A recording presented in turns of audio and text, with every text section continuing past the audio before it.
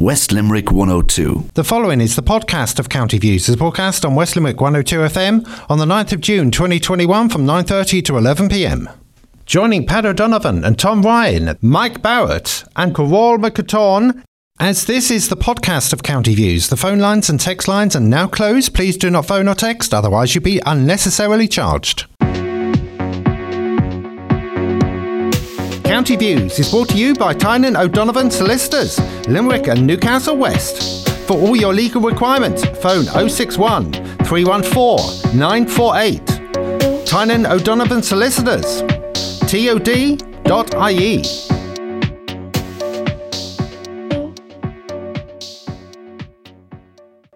County Views is available as a podcast.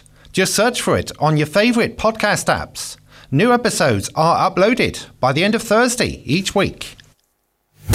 Good evening, listeners. It is Wednesday night once again, and at last we have a nice, fine, bright Wednesday evening. And I'm joined tonight by Tom Ryan, as usual, the ever reliable, and Mike Barrett and Carol McCatorn. And Jason Smith, of course, is on the buttons on the other side of the desk here in a different room. In actual fact, he's not with us. And Jason does a wonderful job there taking your messages every Wednesday night. So this programme goes out live every Wednesday night, including tonight, from now until 11 o'clock. So if you would like to text in any message or any topic you would like us to discuss, the panel to discuss, I'd advise you start calling now. 069 66 200, telephone call 069 66 200, or text WhatsApp at 087 166 9800. That is 087 166 9800 or 069 66 200. And our thanks there to John Harold for wonderful evenings of fine country music, and a man of huge knowledge indeed is our John Harold. And of course he plays American country then every Monday night from 9 o'clock to 10:30, which is very, very popular indeed. Now, there isn't a huge pile of news. I suppose it used to be news once upon a time, but nowadays it doesn't become much news anymore. We've had this terrible tragedy down in Waterford there on the bank holiday Monday of a baby being killed by a dog. It happens and it happens and it happens probably too often. Every couple of years you have somebody, whether it is a baby or an adult. We've had a terrible case in Galway there a few years ago where a mature woman was minding a family member's dog as they were away on holidays, and she got savaged and killed by the dog. Quite a bit of it, and of course we have many others, including myself, who have been spent a few days in hospital having been savaged by a dog as well. And that's not too many years ago in my case. So usually when I get out of the car in somebody's place that I'm not familiar with now, I usually take a stick with me for safety purposes. And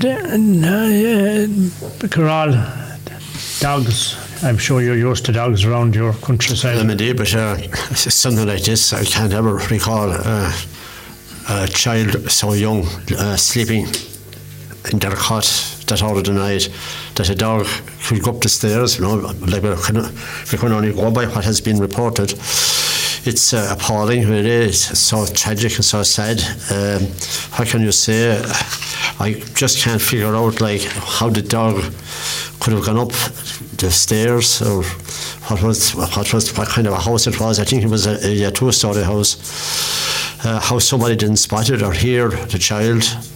I mean, there's a lot of unanswered questions, but all we can say is that we ought to have great sympathy for all the family, for all the people involved.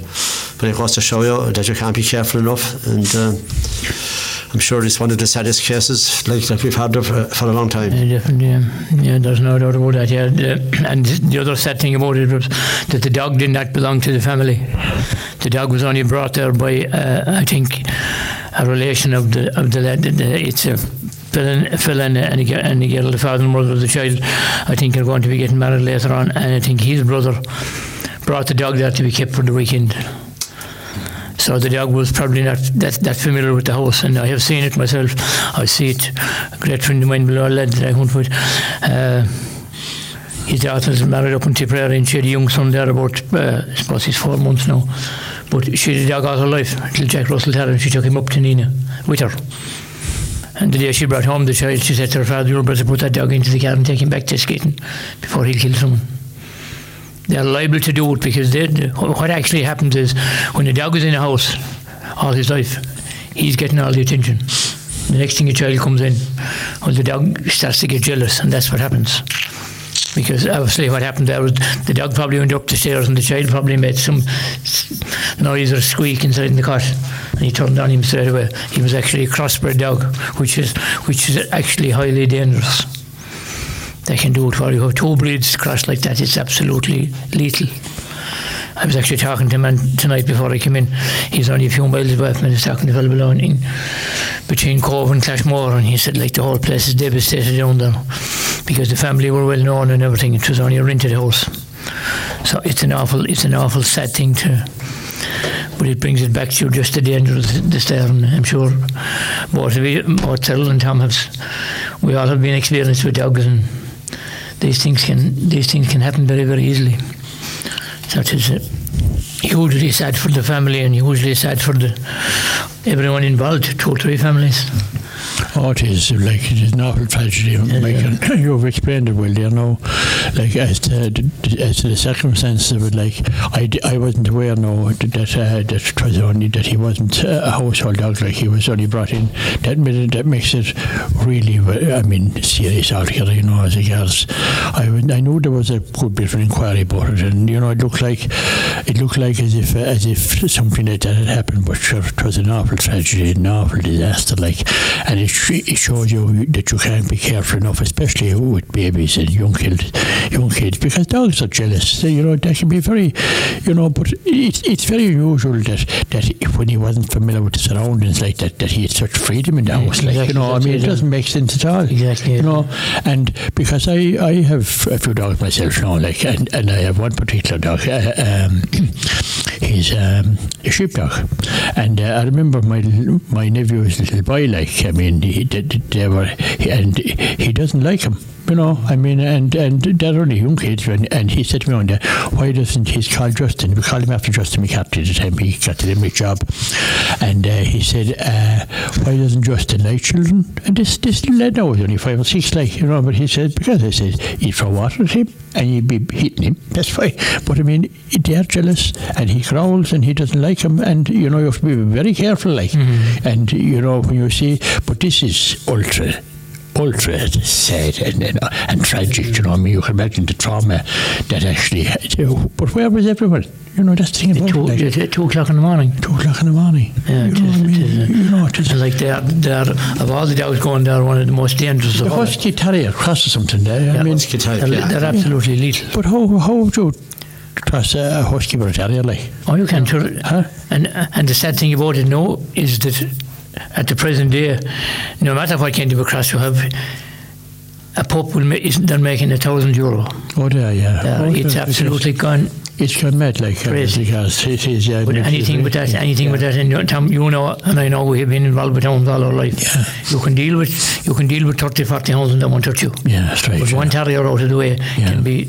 Oh, they can be. And on a particular occasion, and without any notice. I was talking lately to friends of mine, and they have a little boy now, as well, and they bought a present of a dog for him. Brown white, but the black and tan one, the Bifla, the real killer altogether.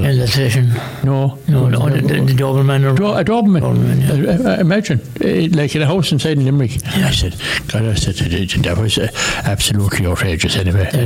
So people do stupid things, and you don't expect it until an awful time. As Pat has rightly said, that woman in Galway as well. And this has happened now. It happened in England a good bit. In England a lot, and it's happening here too.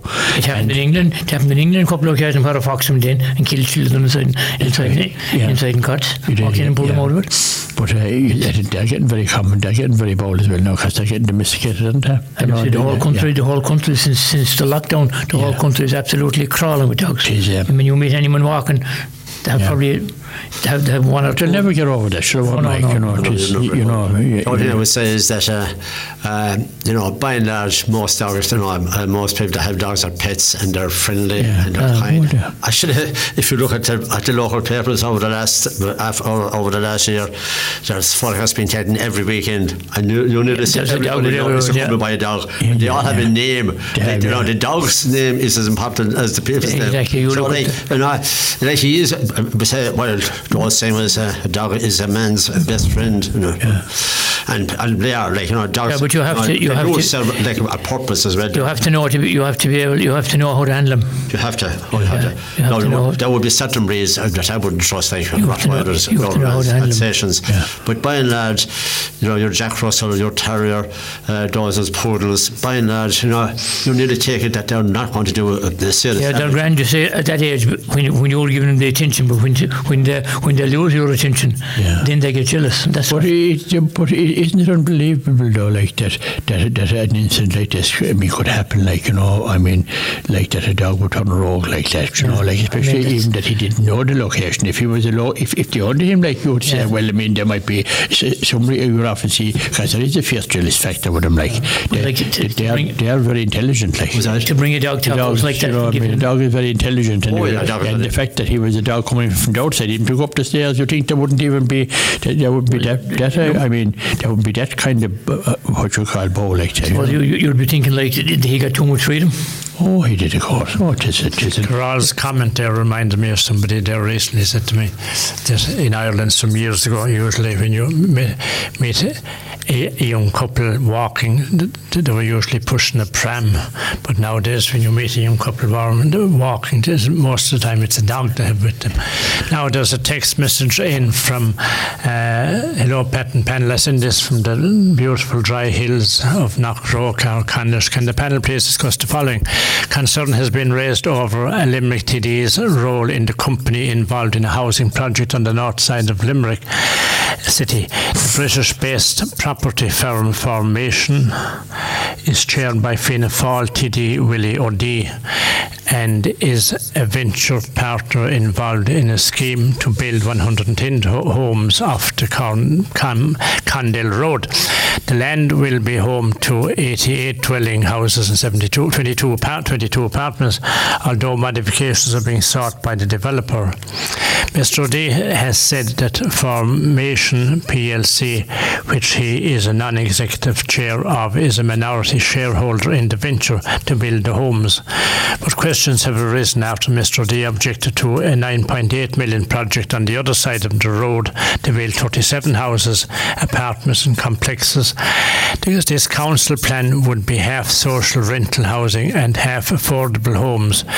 And while it is ultimately passed by members, his Fianna Fáil party colleagues did object to it in 2018. Mr. O'D has argued at the time that a social housing only estate is contrary to policy. At the end of this month's Metropolitan meeting, Sinn Féin councillor Sharon Benson raised the matter as a topical issue following a story published in the Sunday Times last weekend. Personally, I believe it to be in conflict of interest given the fact that both he and some local Fianna Fáil councillors publicly objected to the application for the council project in the same area. So it would seem that it's not okay, according to Fianna Fáil, for the council to build social housing in the area, but it is okay for a company chaired by a Fianna Fáil TD to build housing in the same area. And that is from Mark Tierney. Thank you, Mark, and you got it in good time tonight, so thank you, Mark, for that. Tom, I suppose I'll start with you on that one. You probably I actually read it off the Sunday Times, you know, and that particular article in the Times, it is unbelievable. Like, you know, I mean, when you see like O'D, like, and there, he'd be a very prominent ex-minister, very prominent TD with comments on every issue.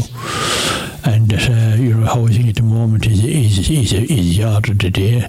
And he, to be chairman of a company, even said, he says that it's only a very minor shareholding in the whole thing. I don't accept that.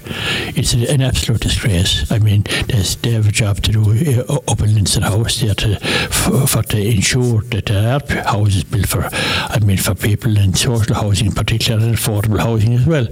And to be honest about it, I think myself that it is a resigning matter because there's a conflict of interest there, and it is a serious matter. And we're taking these things very glib, and kind of there hasn't been much about it since now, Pat.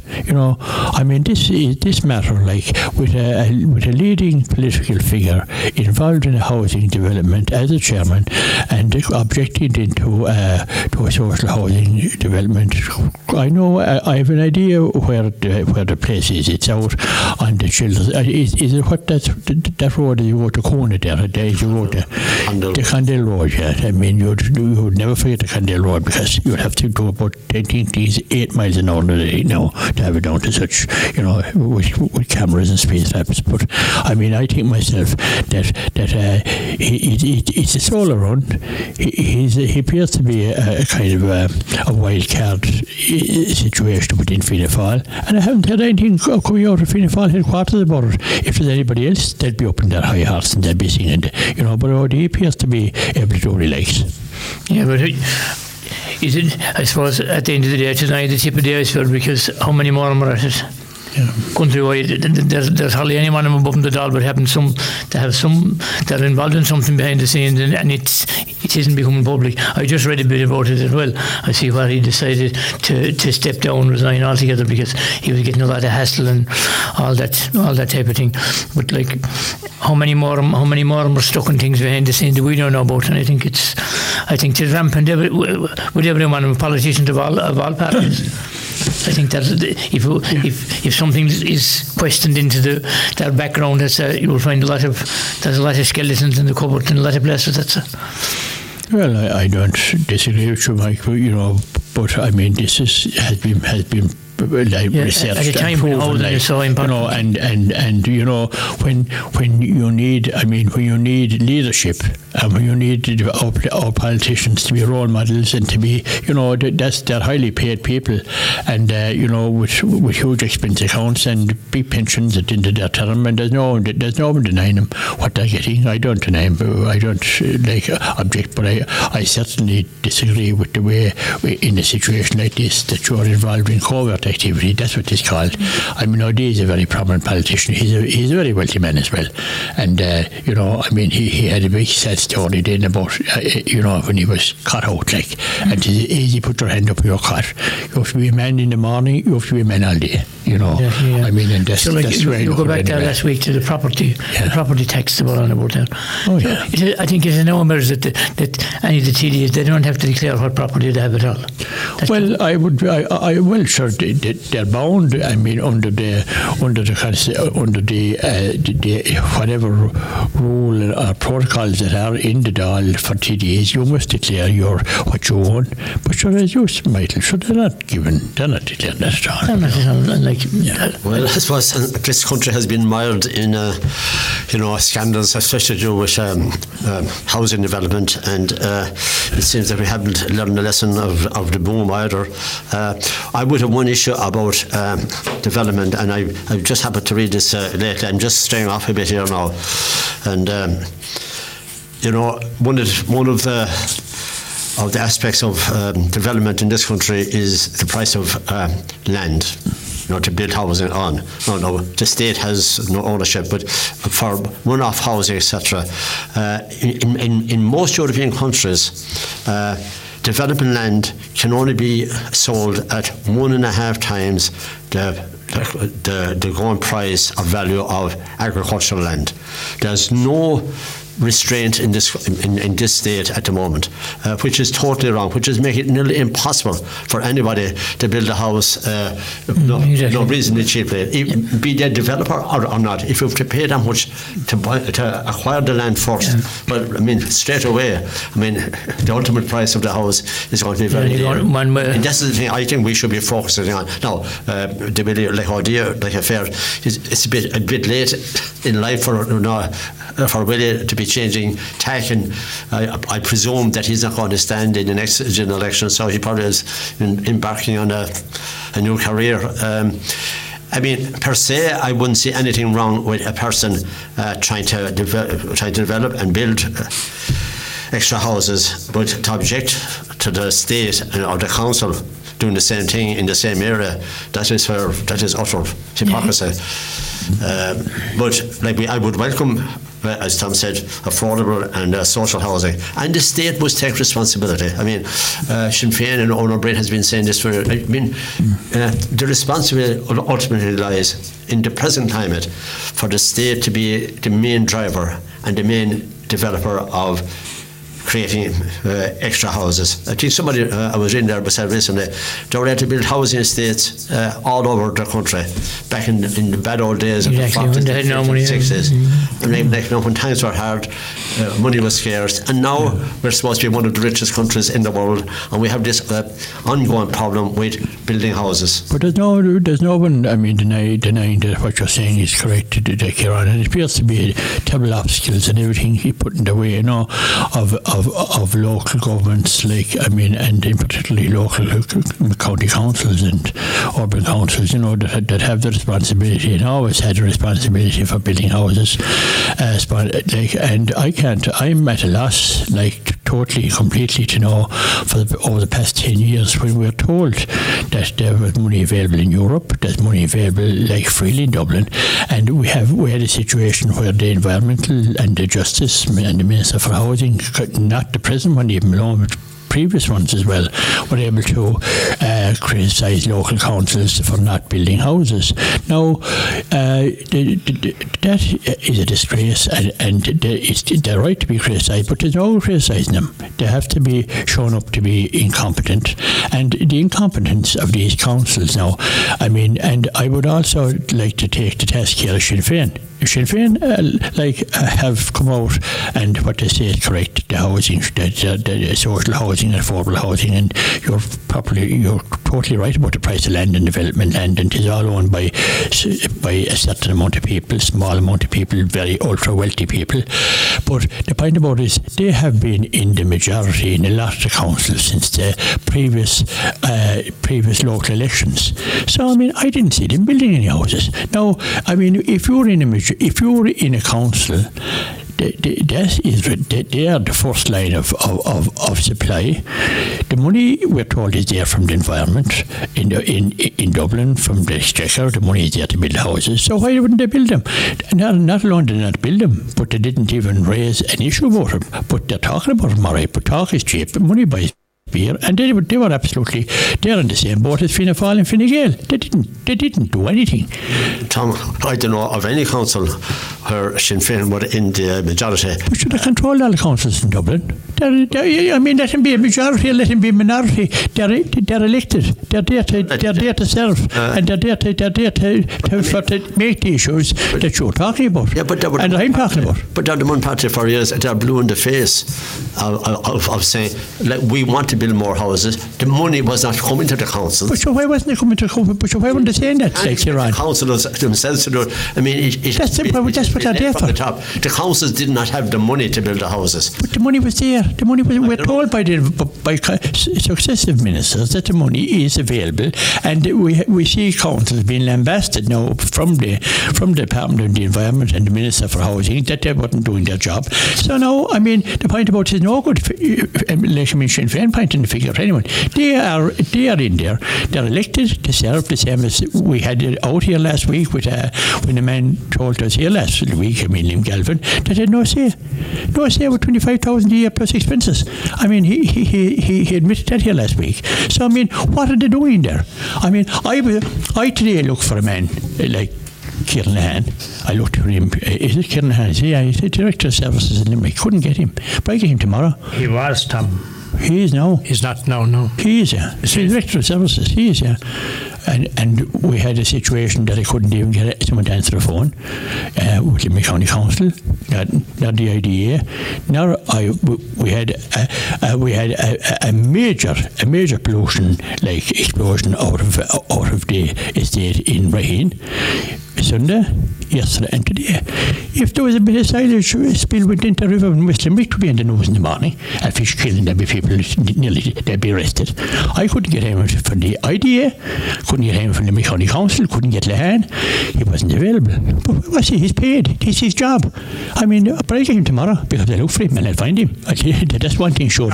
Carroll's, Tom, made an interesting point there, I thought, and I'd throw it at you, that in the 1950s and 60s the amount of houses were built, but if you look at the amount of money that is now going to administration compared to then, there is a huge amount in administration now and very little going into what it was originally going into. So that you can't argue with that. That's in actual fact, Paddy, it could be where you hit the nail on the head. That's probably where the money is going. And on top of that, you see, people now want special designed houses. There's competition between architectural firms costing hundreds of thousands to design special houses for people. I mean, I'll tell you something. I live in a very simple house, like a small house, and I tell you, I mean, I don't see why we should be designing people special houses for people that have no houses. And most of them won't even have to pay rent, like when they get them, and they won't look after them, a lot of them as well, and they won't be maintained, they won't be managed. And you see, so it is a total collapse of our public sector. That's what it is. And I had experience of that today, firsthand. Now lads, we'll move it on. You just look at the local paper there. In their list along as your arm, architects applying for planning permission for this, that and the other. Even the local paper here, the Observer, there's a list as long as your arm every week. I mean, all of them have to be paid before there's a start turning their block. Mike, you did right, but until we ensure that our representatives in the Dáil, that they're not directors of companies or chairmen of companies, and the local representatives are being paid, their wages are now 24,000 a year. Liam Galvin said in this programme last Thursday, they had no say. No, I mean, what we're paying for an elected people with no say. I mean, like I'd like to someone to sit down. This has changed in literally everything. I have referred to the GA and other organisations. The delegates used to go in, not just the GA, but many other ones. The delegates went in. They used to all have their say once upon a time. And you're all GA. I mean, I'm familiar with GA more than other games. And then it was taken away to the executive decisions in the finish. The people, the ordinary Joe Soap, he had no say in anything, Tom. Pat, and that's across the board. That's a sporting and another organisation across the board. I'm talking about our public sector, our public representatives. They are elected and they are paid over and above what they've been paid any place in the world, and they do nothing. And when Liam Galvin could admit here last week that they don't say, people are shocked. Tom, it is across the board from the top down. The whole system, then, Tom. I mean, if a councillor of the standing of Liam Galvin, who's been in the council for a number of years now, if he admits that and says that, well, obviously there has to be the whole kind of way that local councils are elected, how they operate, who the officials are, who has the ultimate say, who has the power. Well, all of that has to be. I mean, I was just was reading briefly in the Observer today about the Newcastle West town commissioners that were I see it. Incorporated into the council. Yeah. So they weren't doing their job. Yeah. But I mean, it might be time. I'll tell you one thing though that happened. One of the biggest mistakes that was ever made was the joining up of Limerick City and County Council for the start. The doing away with small little town commissioners and upper councils. Exactly, yeah. Because now I think all the power lies centrally somewhere. and you're up against a big... Well, where it lies, Kieran, is it lies with CEOs who are appointed and who can switch from one county to another and one department to another, and who have a combination of supporters, non-elected, around them, making decisions for them. And that's what's happening inside Limerick. There are more groups inside Limerick running a city than they have in Beijing. It's coming up to 10 o'clock, folks, and we'll go to an ad break. We'll be back to you shortly.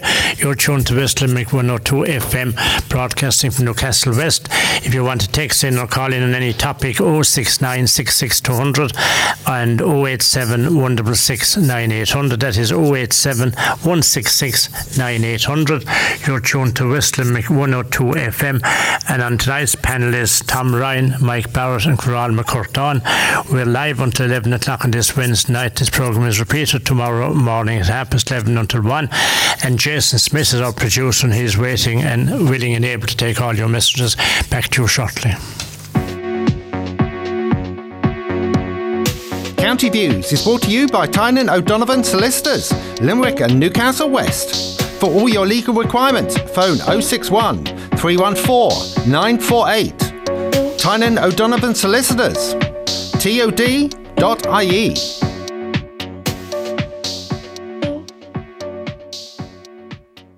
You are listening to the podcast of County Views. It's broadcast on West Limerick 102 FM on the 9th of June 2021 from 9:30 to 11 p.m. Joining Pat O'Donovan and Tom Ryan, Mike Barrett and Carol McCurtain, as this is the podcast of County Views. The phone lines and text lines are now closed. Please do not phone or text, otherwise you'll be unnecessarily charged. County Views is brought to you by Tynan O'Donovan Solicitors, Limerick and Newcastle West. For all your legal requirements, phone 061 314 948. Tynan O'Donovan Solicitors, tod.ie.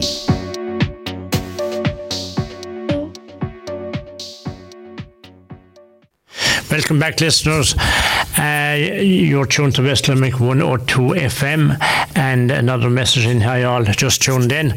I have yet to get any politician or housing expert to explain what they mean by affordable housing. Should not all housing be affordable anyway? It's my opinion that all land that is suitable should be deemed development land, which would cut out the hoarding of prime land. Regards, Christy Kelly. Thank you in that indeed, Christy. Now, a few people ran to me about the Deirdre Morley case, the psychiatric nurse Deirdre Morley, who smothered her 3 children at her family home, who was found not guilty of their murders, but guilty of insanity.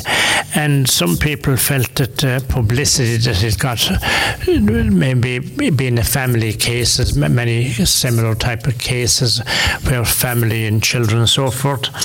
In the case of children being murdered up to recently, they couldn't be named, and yet these children were murdered and they're all named. Carol?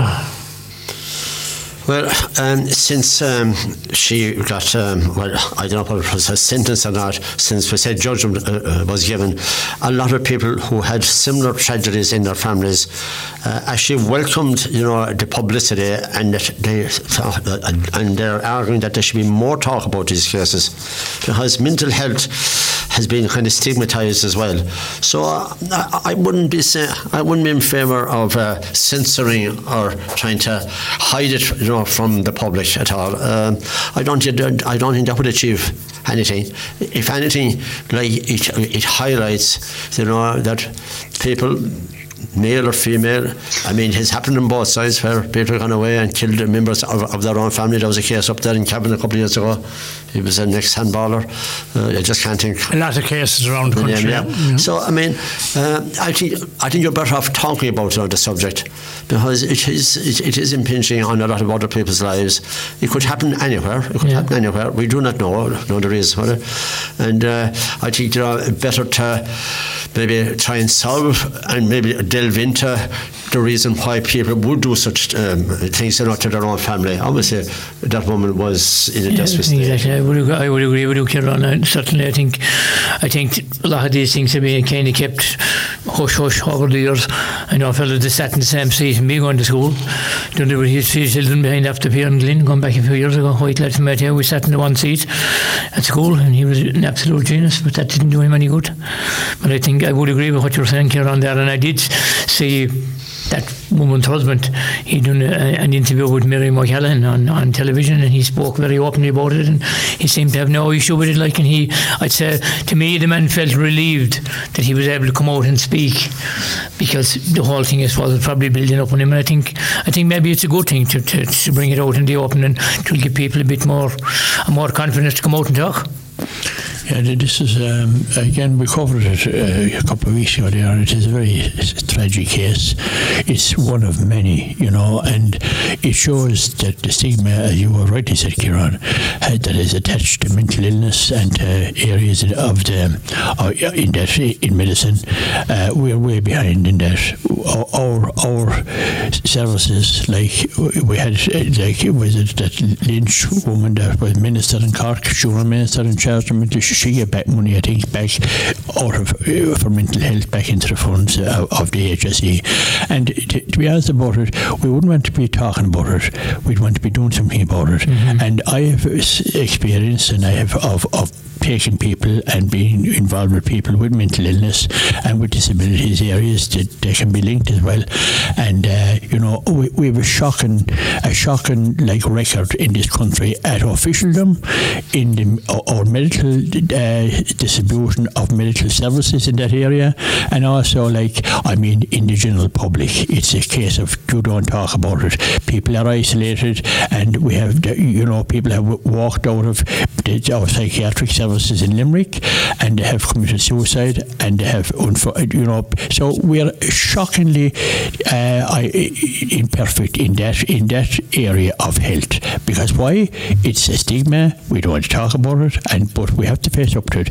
And in this particular instance, there is no doubt about it. The shocking, the loss of the 3 children, and the whole idea of it, and then this idea that the mental services couldn't actually explain the condition because of privacy laws and of medicine, of all this kind of rubbish.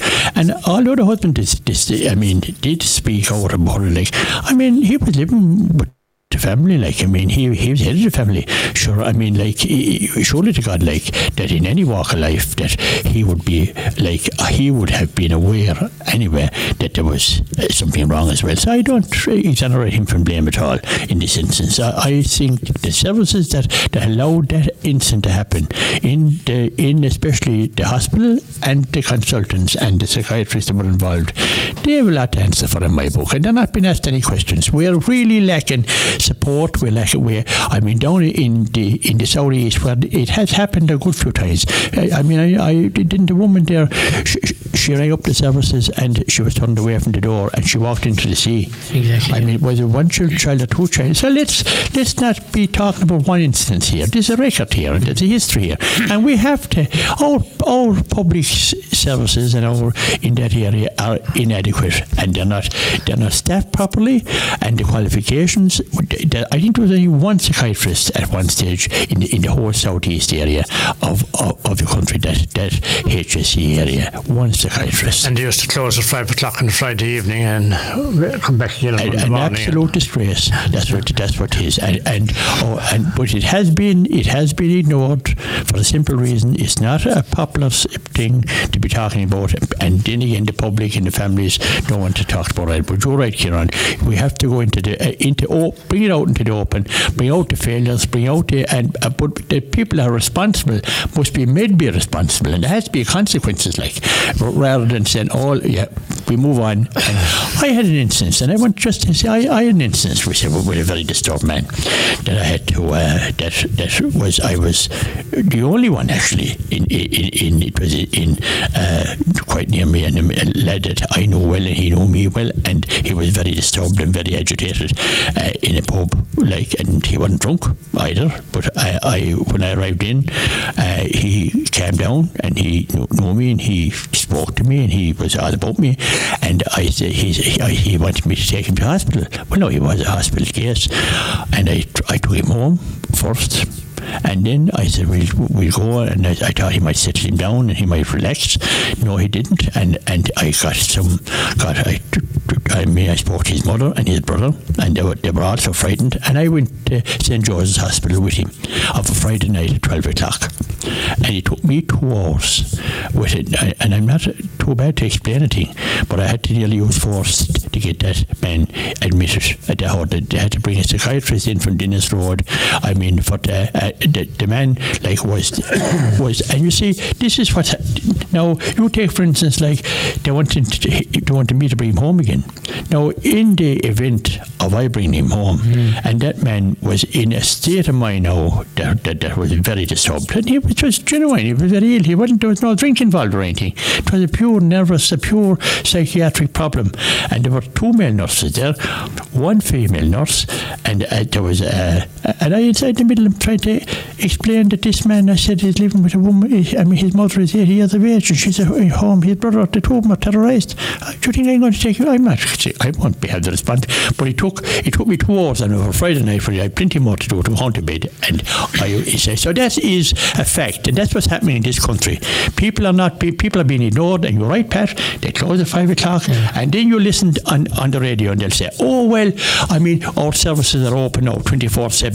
You ring them and find out. But that comes back to what you have been really talking about, Tom, and you've spoken about it in several occasions and different things. It comes back to the bureaucracy, the stare.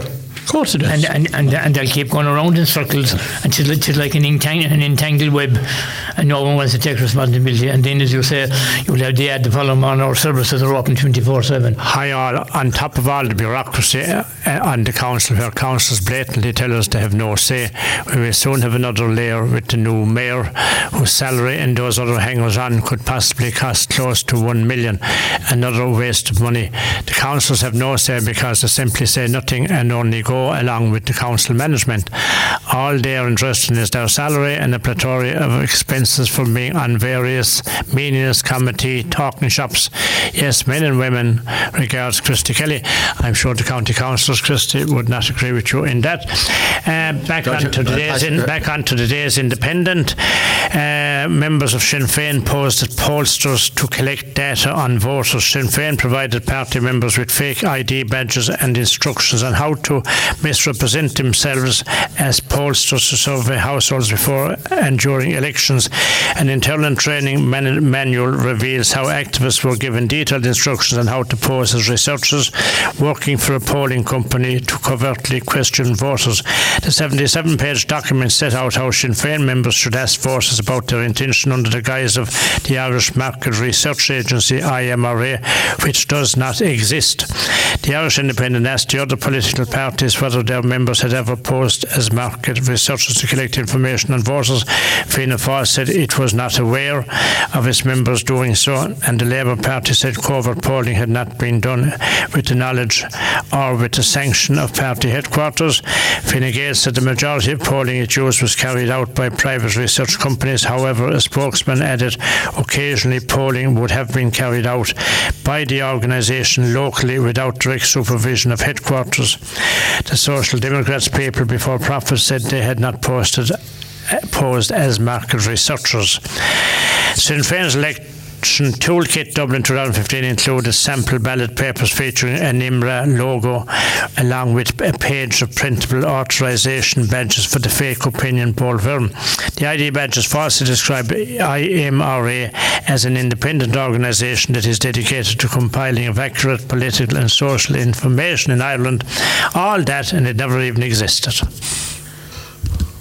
Is this Act 4 now, or Act 6 or Act 7? Is this Act 4, Act 6 or Act 7 of the latest drama that the Independent is continuing on over the last number of weeks? Because this is going on now. You're on answer the question, as they say in television. I mean to say, it's laughable. It's laughable. Yeah. I stood for election, I think the first time back in 91 or something like that. And any election that I stood in, both Fianna Fáil and Fine Gael would tell me at various times, we've been doing polls, you're at this percentage, this one is at this percent. It's been going on forever and ever and ever. again, it's a story about nothing. Fine Gael are the masters at polling, and they're proud of it, and have been proud of it. And people would often say, did you hear what I read out? I did. I actually read it myself today. They produced packages, they produced a lovely title, IMRA. If you're doing a poll, if you are doing research, you don't go with a big badge around you. I'm trying to find out about our party, and this is my logo. I mean, of course, you are going to pose as a fake. But what's fake? What's fake about it? IMRA didn't exist, so that was fake. But does it have to exist? They said they were independent. And what do you know about? What do you know about all the other polling companies? Are they fake or are they not fake? The write-up was about. Well, I mean, the write-up is a load of nonsense. I think you're on your fellow right. I heard some of that today on the radio. And they were on about it in prime time this evening. Radker admitted they did it as well. He did, exactly. That's what he done, yeah. But someone else made the point as well. I think it was one of the commentators that the Irish Independent is actually owned by a Belgian company. And this is their policy over the years. That came from one of the ones in prime time this evening. But I did hear Leo Varadkar. Is their policy to attack Sinn Féin, is it?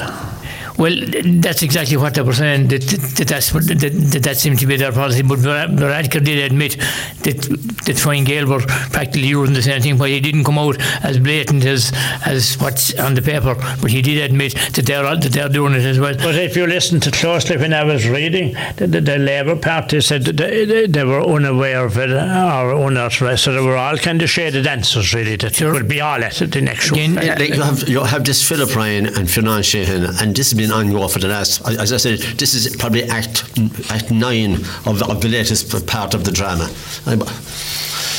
Well, as I see it anyway, like Sinn Féin are well able to fight the wrong corner. This situation is they've been found out again by acting underhand in a clandestine way, which is really not right. And I'd be worried actually about people that disguise themselves in a situation like that. And let it be Fine Gael or Fianna Fáil or Fine Gael, I believe myself that behaviour is clandestine and is not right, and there has to be a motive behind it, like a motive that would be sinister in my book.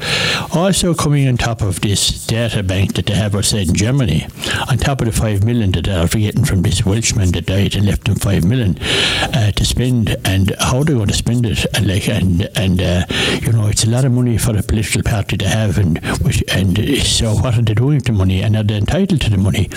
So it gives them a huge advantage electorally. They're sitting at all. They have good speakers, and that's what we want to hear, and they have good policies we want to hear. But underneath all that, there is a sinister issue involved here. And when you have to give a wrong name, you go to a door and you're canvassing and you're doing data collection, and when you're doing it under the disguise of a different name of a company that doesn't exist, and if you have a data bank outside in Hamburg or someplace, I think they have it to hide, that they're analysing everything. How are they doing this? What is the meaning of it? What do they want to do? Are they actually, as I directed to you directly, because we find very little spokesman from Sinn Féin for to come in here, and only I would expect that a political party that would have a data bank of the whole electorate and have it been analysed out in Germany. What's the reason for that? That is a total exaggeration. It's not a total exaggeration. It's the truth. No, they have every elector in every constituency. They have, in some areas, I'll tell you one thing. I've gone out canvassing, and I've never seen this database. I wish it was there and that we could use it. What we try to do is, at a local level, is say, well, we think there's a bit of support in this estate or that estate, but I've yet to see this big database. Plus the fact, the database that's in Germany or wherever it is, it's a safe. Why is it there? Why had you to choose that money for it? And why have you? How can you afford to have paid full-time pollsters like and people? How can that be? How can any political party like afford that? And what you want it for? Yeah, but how does Fine Gael do it? How does Fine Gael have no full-time? They have an office staff in Dublin. They have an office staff in Dublin. I mean, Sinn Féin, I don't know what their office staff is. It's in Dublin, it is in Belfast, and it is in Hamburg, and it is in New York, and it is all over the world. I mean, the wealth of the party has to be looked at, and how it was acquired. Number one. One of the reasons is many of the people that left this country because of British rule, because of the wrongs that were done to this country, in some ways is getting revenge for what has been happening to Republicans for decades in this country. And why would you want revenge? Like, would you not get revenge by backing a party like Fine Gael or the Democrats, like, or maybe Fianna Fáil, for, would you not be... Fianna Fáil were getting their hands, and some were Fine Gael, greased by big business over the years. They've accumulated millions over the years, and nobody talks about it. And who's raising the hands of Sinn Féin now? Who is this individual that left the 5 million? Any time that I fought any election, I was scraping the bottom of the barrel. I know you were, and that would be, and I admit that, and I admire you for standing, because I stood myself as well. I'm not unique to other members. But it's very strange that someone, a man that with your long standing and your record and your membership of Sinn Féin and your work for the party, it is very strange that you wouldn't be supported by the party, or that you wouldn't know what's going on. See, it's a myth. It's not a myth. It's a myth. There's no myth now. That Sinn Féin has all this money. No, she got 5 million from a man in over. That's what the media are saying. No, it's not the media saying. Did you? I saw it myself. I saw the program, and it was a very interesting, and it's still coming in. It's all over Europe. The money somebody can't be found. You have actually solicitors now looking for the money throughout Europe. I don't want to be butting in here now, but I mean, the amount of Irish people, especially Republicans from the 6 counties, that had to go to America or other countries because of discrimination, because of harassment, because of being killed. These are the people that are saying, we want to get revenge, for what was done to us, and we want to see our country united. We want to see an end to partition. We want to see a really true united Ireland, free of outside rule and British influence. Yeah, but I would believe, like you're on, that 80% of the people of Ireland and that if I want to support a party, want that. Right to support a party. Want that. But when you have funds like that, that are being spent, and where did the money come from, and why, and what's it all about? Yeah. The money is coming from NORAID, people mostly from America, people that have gone out there. I know plenty of people. And what are they doing with the money? How do you mean? They don't have the money. What do you want the money for? What do they do with it? I don't want any. One, it's for. You said you got none of it. It's for publicity, etc. Yeah. It's for publicity. I mean, I went around. So you mean we call it propaganda, will we? I went around West Limerick here for years, selling on public every Saturday night. Right. I didn't get one penny out of it. Correct, and people like you, and a lot like you. But there must be some reason someone's saying now, with those kind of money floating around, with the 5 million from this man over over in Wales. I mean, he's a great benefactor anyway. The man is dead now, and the money still be looked for all over Europe. So I mean, they have solicitors and all engaged looking for the money. So I mean, what are they going to? Sinn Féin. So, I mean, you're out of touch with what's going on. I tell you that much. I mean, for a star Sinn Féin, you're not too well up on what's going on in headquarters with Mary Lou and company. Well, I'll tell one thing. The media is so anti-Sinn Féin. I believe very little. Don't try to master job. No, Kieran. You're too long on the road now. You're too genuine a man to be blaming the media. I'm not. If you stand up to the media. Saying is, it's very peculiar that paper, especially the Independent, week after week after week, Sunday Independent the same, bashing Sinn Féin, bashing Republicans, see no other wrong in the country.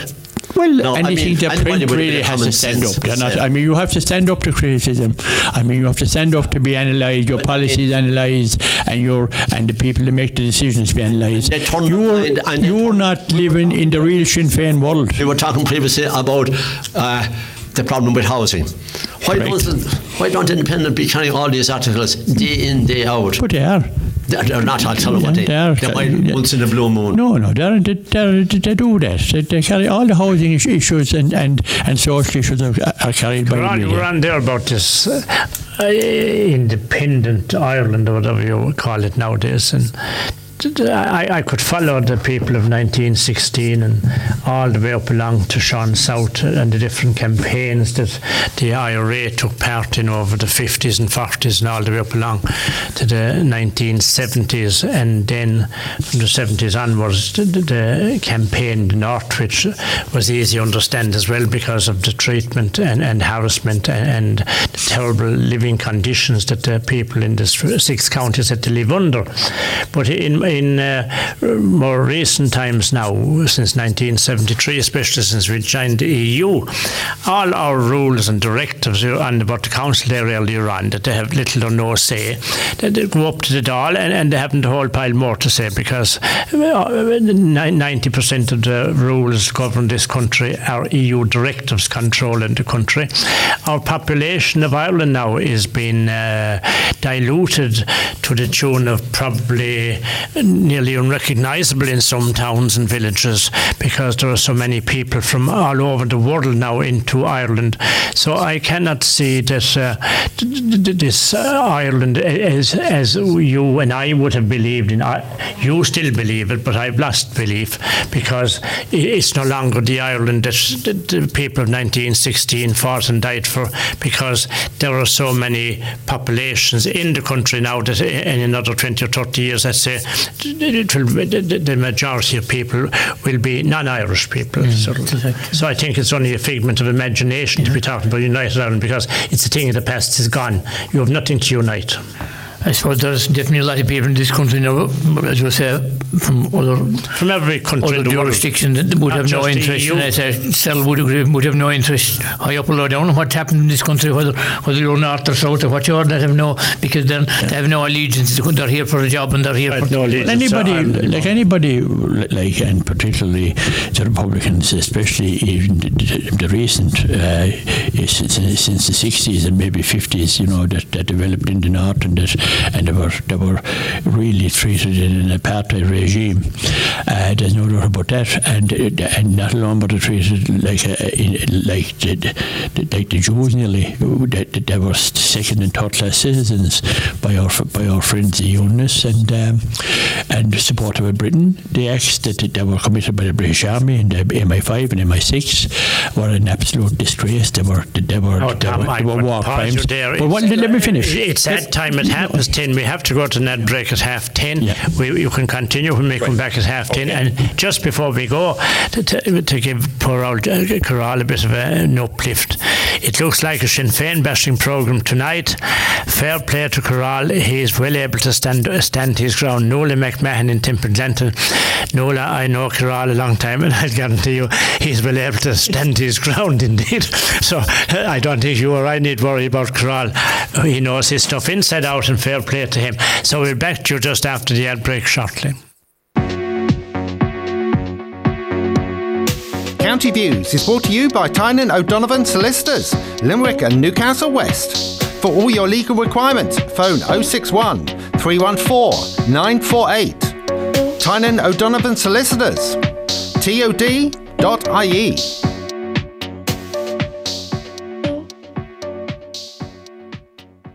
You are listening to the podcast of County Views. It's broadcast on West Limerick 102 FM on the 9th of June 2021 from 9:30 to 11 p.m. Joining Pat O'Donovan and Tom Ryan, Mike Barrett and Carol McCatorn, as this is the podcast of County Views. The phone lines and text lines are now closed. Please do not phone or text, otherwise you'll be unnecessarily charged.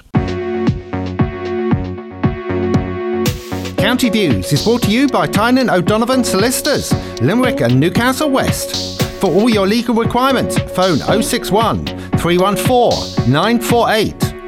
Tynan O'Donovan Solicitors, tod.ie. Welcome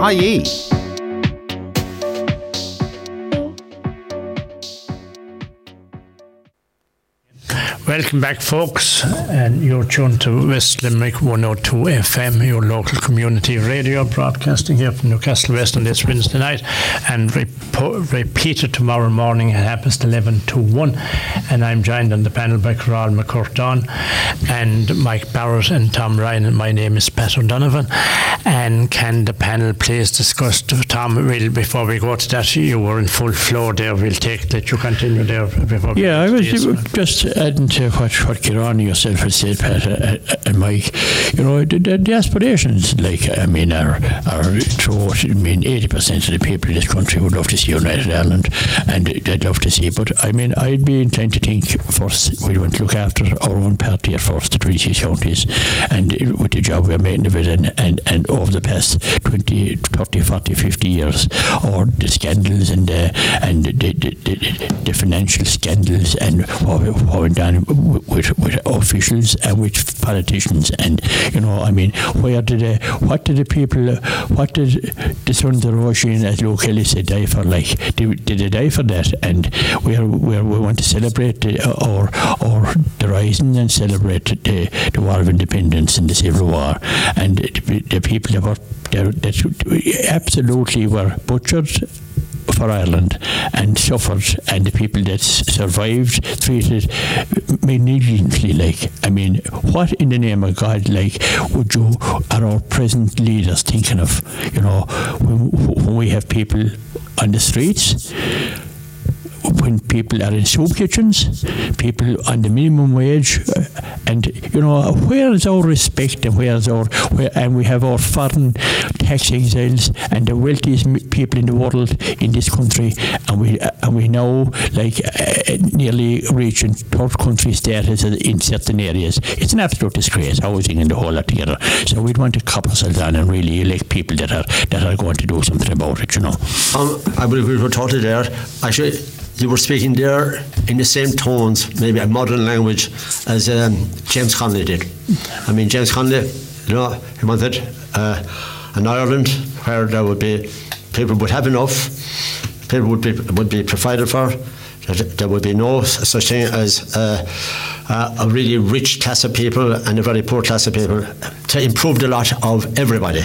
And I think that is the aim of all Republicans, and it always has been. But there will be no real progress in this country until partition is done away with, until we are masters in our own 32 counties. And it's a myth, again, to continue on, I'm not pointing at you there, Tom, that there is two different states in this country. That was the Conor Cruz O'Brien thing, that there was two states. I mean, partition is only there since 1921. It's only barely 100 years old. There's no such thing as a 6 counties and a 26 counties. Never existed. Ireland was always one. And there's an awful lot of people in this country whose fathers and mothers were born when it was one country, and they're still alive. And that's what we want to get back to.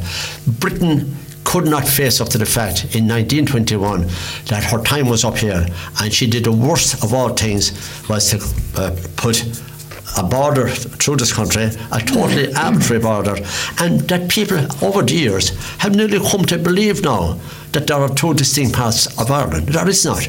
I mean, and plus the fact, the Irish people living within the 6 counties, those people, they've been denied their fundamental rights for the last 100 years. I mean, we speak here as if, you know, like, Donegal could have been part of the 6 counties, and maybe Fermanagh not. So we would be now talking, if they had brought in Donegal and left Fermanagh, Fermanagh would be part of the 26 counties, and Donegal would be part of the 6 counties. How absurd it would be. Well, let it be as absurd as you like. It's amount to everybody that's been born in this country. I can well accept, like, I mean, your speech and that, you know, but I don't accept that. I mean, we have 2 separate countries here. We have 2 separate. We have a border. We have, I mean, and the 6 counties are under the jurisdiction of the UK, of England, and you're talking, like, I mean, fairy tale stuff. In fact, you deal with facts, and the facts are that the 6 counties of Ireland Ireland are governed by the UK, by England. And that's, I'm not saying it's right. I'm as much a United Irishman as you are. And all belong to me. And all my people, my father, my grandfather, a whole lot of them, I have people that died. I mean, they died for this country, but the day you walk away from reality, you're only living in cuckoo land. But you see, Tom, the reality that there is a 6 counties there, it doesn't make it right. I didn't say it was right at all. I'm not saying at all, Kieran, this is right. I totally oppose it, and opposed the way it was imposed on us. Like it was a head count of Protestants. That's what it was, and planters. A purely sectarian state. Yeah, a sectarian state. And it's still sectarian. Now, gentlemen, we'll hold that there because that's going on 100 years, and it could go on for many more nights as well. And we won't change it here tonight. Phil Hogan has, hello, Pat, can the panel please discuss the following former Commissioner Phil Hogan has joined a board today. Another job for the boys. Nothing new in any of that. Anyway, that's from Mike in Kilmallock. And looking at the Irish Independent, Carol McCurtain's favourite newspaper, shall I say, indeed not. See, Hogan signs up Phone Joint as a client for his new consultancy on EU business. So that's what happens in that in among those people. And Nolan McMahon, we thank you for that, and Carol is feeling much better now since you supported him in that one, since you told us to lay off him a little bit. Hi Pat, Tom and panel, great to hear you again as you discuss the news of the day and letting us know what's going on, and I'm all excited because I have become a great granny since last week when my great grandson and his wife had a baby in Canada. Yuppie. And I nearly forgot, a big kiss for Tom. Polly the Port. Polly, I seem to be going down the list there a little bit. I was getting an occasional one, but Tom is a standout. Now that the GA, that's Polly the Port, now that the GA has returned to the playing fields, it would be nice to welcome back the GA programme on your radio on the Monday mornings, as was in the past. From George Daly, I'm glad you got around to the effort to put in the message, George. And with another little bit of effort on your part, who knows, you might even join us on the show if we do get it back in the air, and Mike Barrett and Tom Ryan just take part in it, and then one or two dropped out. And we did appeal to people. We needed 3 people to take part in the programme, and we failed to get them to come on air to discuss GAA matters.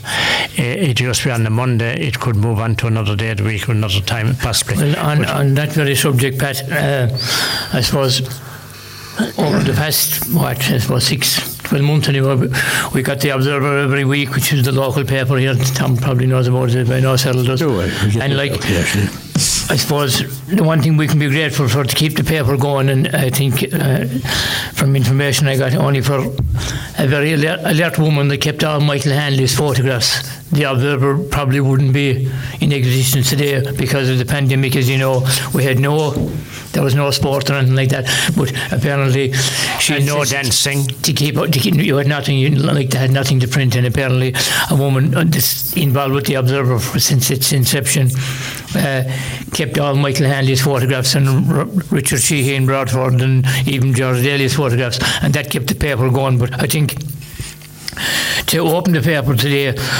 I think, and what we've been talking about all night and everything, it was a great lift to open the paper today and see all the GA back again. You have fixtures, you have results, you have everything back again, and I think even this week we have a county final between Croke that Tom Ryan managed many years ago back, and Partick's well, the county junior hurling final. But there was one very significant one on Monday night, the bank holiday 2 days ago. Last year, under 16 and a half county final, hurling final was played, where Newcastle, the local club here, had a 3-point win, 3-12 to 2-12 over Monaleen, played in Rathkeil. And the very interesting thing about that many people may not know, Newcastle were captained by Conor Hayes. His father is the doctor here, Roger Hayes. And this young fellow's great-grandfather won an All-Ireland minor medal with Limerick in 1940. So there's a lot of history attached between, it's probably, I suppose, a direct link between Newcastle and Killeedy. And as many of you know, Roger Hales is a well-known doctor here in town at the moment, and he's also one of the selectors with this under 16.5. I think it's the first time that Newcastle West actually won a county final at that grade. I do remember them winning a county minor, I think in 1980, because I think we'd won a senior hurling final the same day after their winning that. And I think it probably shows the work that's going on here locally. And also there was another connection there. There's a man out there in the Wally, Dan Kindy, who was very well known in football here. He played football with both here with Newcastle West, and he played with Limerick in football. I see him playing with Limerick. See him playing against Kerry, I think, down in the Skeeton, going back many years ago.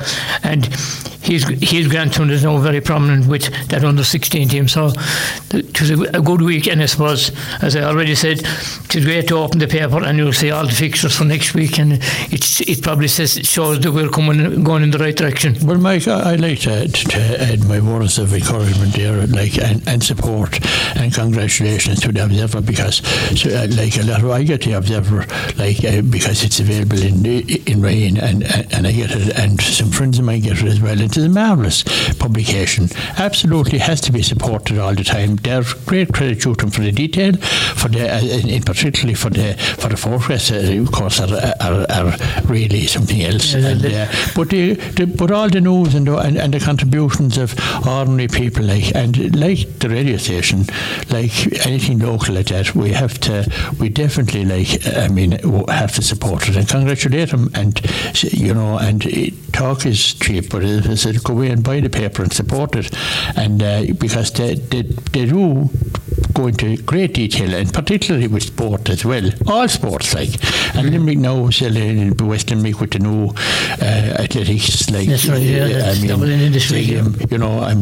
Starting out in athletics is that's the one area that I would have huge confidence in and should be supported, because they're struggling for a long time. We've had some marvellous athletes, and it's great to see the local effort being put in. We give away our shops, we give away our creameries, we give away everything locally, but let's not give away our publications such as I think the sister paper as well. The Vale Star. The Vale Star as well, which comes in the same vein as well, and they're marvellous, and the people that run them are working on really small budgets, and putting a huge personal effort, and I think myself that it's great. And I also want to congratulate Polly, because I spoke to Polly on the weekend, just as she had received the news in Canada that she's a great grandmother, and isn't she a marvellous woman, and a marvellous person, and a pride of Limerick, and we definitely, her equals will they ever again be seen. The unsung people of Limerick, Polly Fitzpatrick, one of them. And I'd like to ask you something right now, as we're on sport and as we're on, could you tell us at all what is the situation about the hunting season? Is it back, or am I'd like to know what's happening. Well, number one, Tom, the hunting season, as per the Department of Agriculture, runs from the 1st of August to the 31st of March. That is, as anybody knows, there is actually legally no close season, as where you can go out and shoot in boxes if you want to at 3 o'clock in the morning if that suits you. Yeah, well, I don't like that. No, I don't either. But as regards what our organisation, the Hunting Association of Ireland, the regulation, and that is the 1st of August to the 31st of March. And that's it then. And does the season open this year? What will be open? Are there conditions attached to it? No, it's open hunting. What will be open? It will be open on the 1st of August. And all the packs that will be open on the 1st of August, so long as there is no other clampdown or regulations within the pandemic, with what's looking at the moment. Because number one, you're out in the open air. Now we have messages galore. Pat, just 1 second there. Just coming back to the Observer and sport, I must compliment him, especially on their coverage of Camogie and ladies football.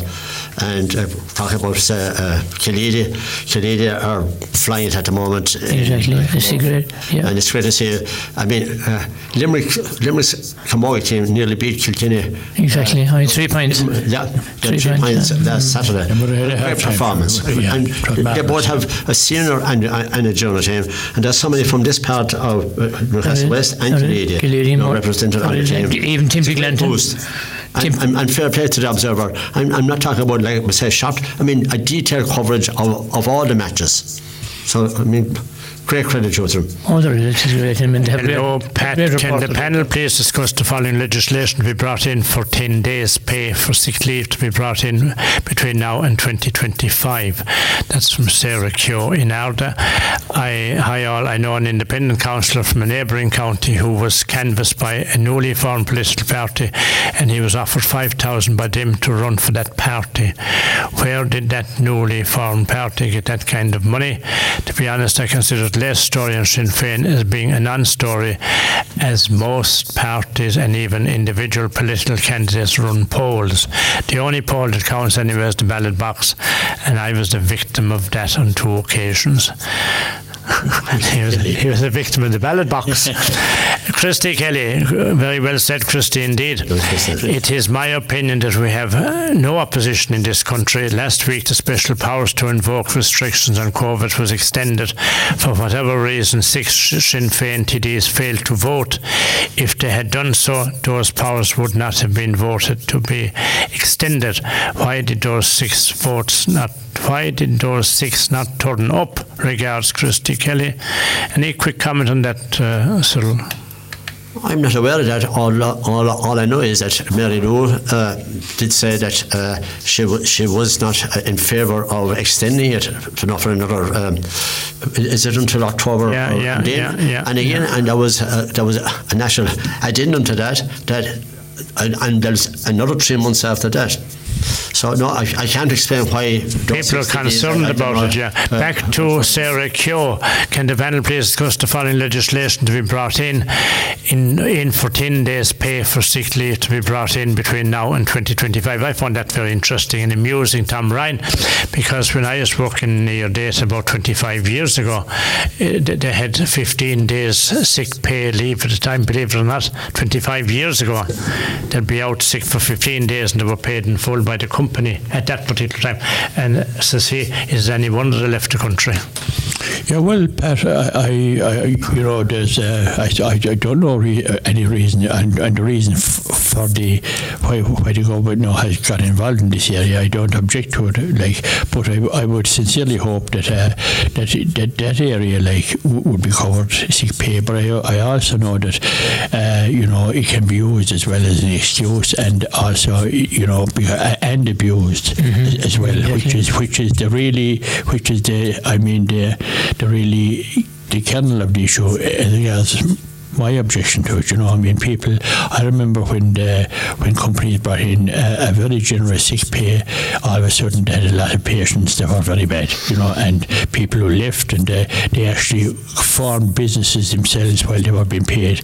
And we haven't a great record in this country, as regards honesty. There's no doubt about that, and that you can cover that in a multitude of ways, and it's a good idea, but I hope it's not abused. But I'm afraid it will be, and it will be an additional cost as well to small businesses who are already struggling, and definitely it has to be policed properly.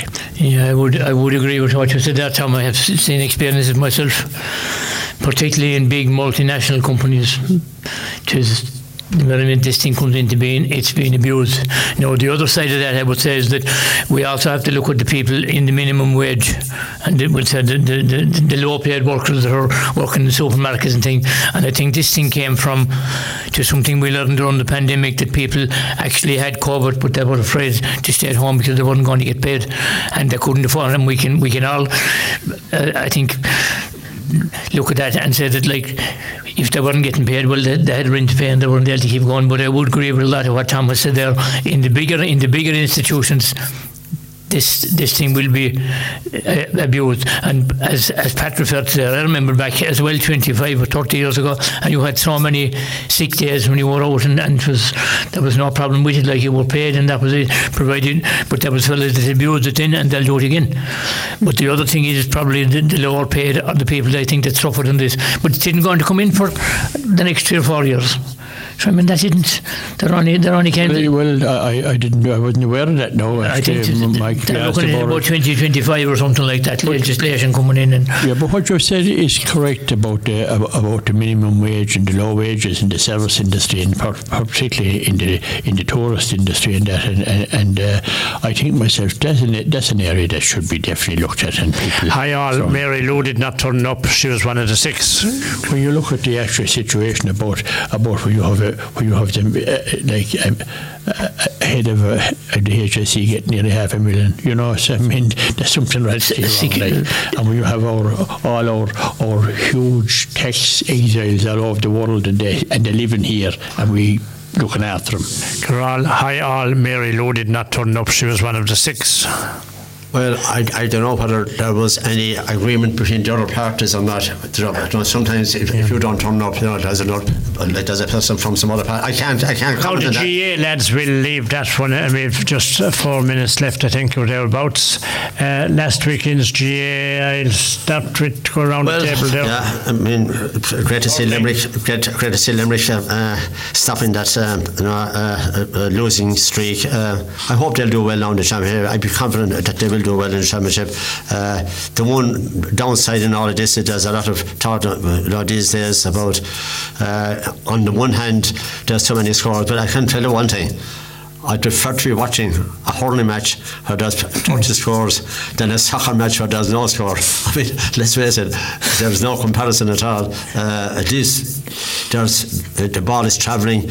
I know the man I think that the refereeing has improved in the last couple of matches, and there's talks about the sliotar, the design of the sliotar, etc. So I mean, probably something for the future.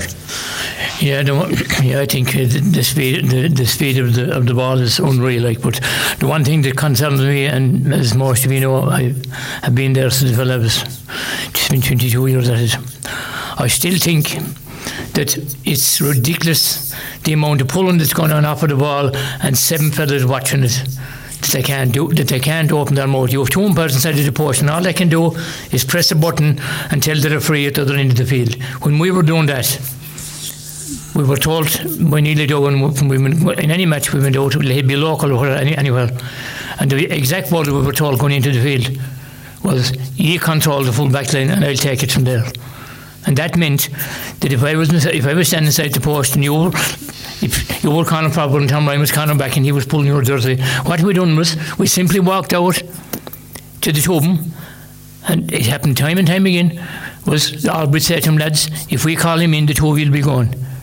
And that will cut it out. Mm-hmm. But today, apparently, they can't open their mouth, from what I have heard. Well, I mean, you're referring to Hurley now. I can hardly recognise Hurley now, to be honest about it. And it's a very worrying fact. It's a very worrying state. Like, it has been handed over to a few gurus now, like that are in charge of it with their laptops and their analysis, and there's some psychological input into it. And the ball, everything is wrong. There's a huge debate going on about it at the moment. I think they're too late. I think hurling is finished myself, to be honest about it. Limerick scored 33 points and 21 wides. Imagine if it had been insofar as a lot of those wides now. And I'm not being disrespectful to any player, because we have a huge team of big men, big skillful hurlers. We never had a better team than Limerick have at the moment. But I'm talking about the game of hurling. The game of hurling is in a precarious state. It has been brought that way by a few people, and it's been maintained by RTE and their analysts. And to listen to them last Sunday night, it would make you cry. I've an article written about it on next Saturday now in my column in the Mail, and have a look at it, read it, and I'd like to get a reaction as to what. Clare scored 34. I mean, it's an absolute joke. That's what it is. The whole situation, but again, it happened by negligence on Croke Park's part to really let it deteriorate gradually the way it did, without any, I mean, Kieran mentioned about about the referees. So now they begin to apply the rules. They should have been done, not interpret them. We have run out of time again, folks, and Mick Mackey had a famous team in Limerick in the 1950s. They were known as Mackey's Greyhounds, and I suppose this time they'll be known as Kiley's Robots, I'd say, because that's what it seems to turn out to be, a robot game, and it's not just like Tom Ryan. It's losing interest to me as well, because there's no marking. It's only who's the fastest runner around the field. And my thanks to Carol McCurtain. I hope it didn't upset you, Carol, anyway possible that will upset your night's sleep. And thanks to Mike Barrett and Tom Ryan as usual. Thank you, Tom, for joining us tonight. And of course Jason as well for doing a fine job here every Wednesday night. So until next Wednesday night, folks, take care. 102 FM. You've just been listening to the podcast of County Views. It's broadcast on West Limerick 102 FM on the 9th of June 2021 from 9:30 to 11 p.m. Mike Barrett and Carol McCurtain joined Pat O'Donovan and Tom Ryan for the discussion. County Views is brought to you by Tynan O'Donovan Solicitors, Limerick and Newcastle West. For all your legal requirements, phone 061 314 948. Tynan O'Donovan Solicitors, tod.ie.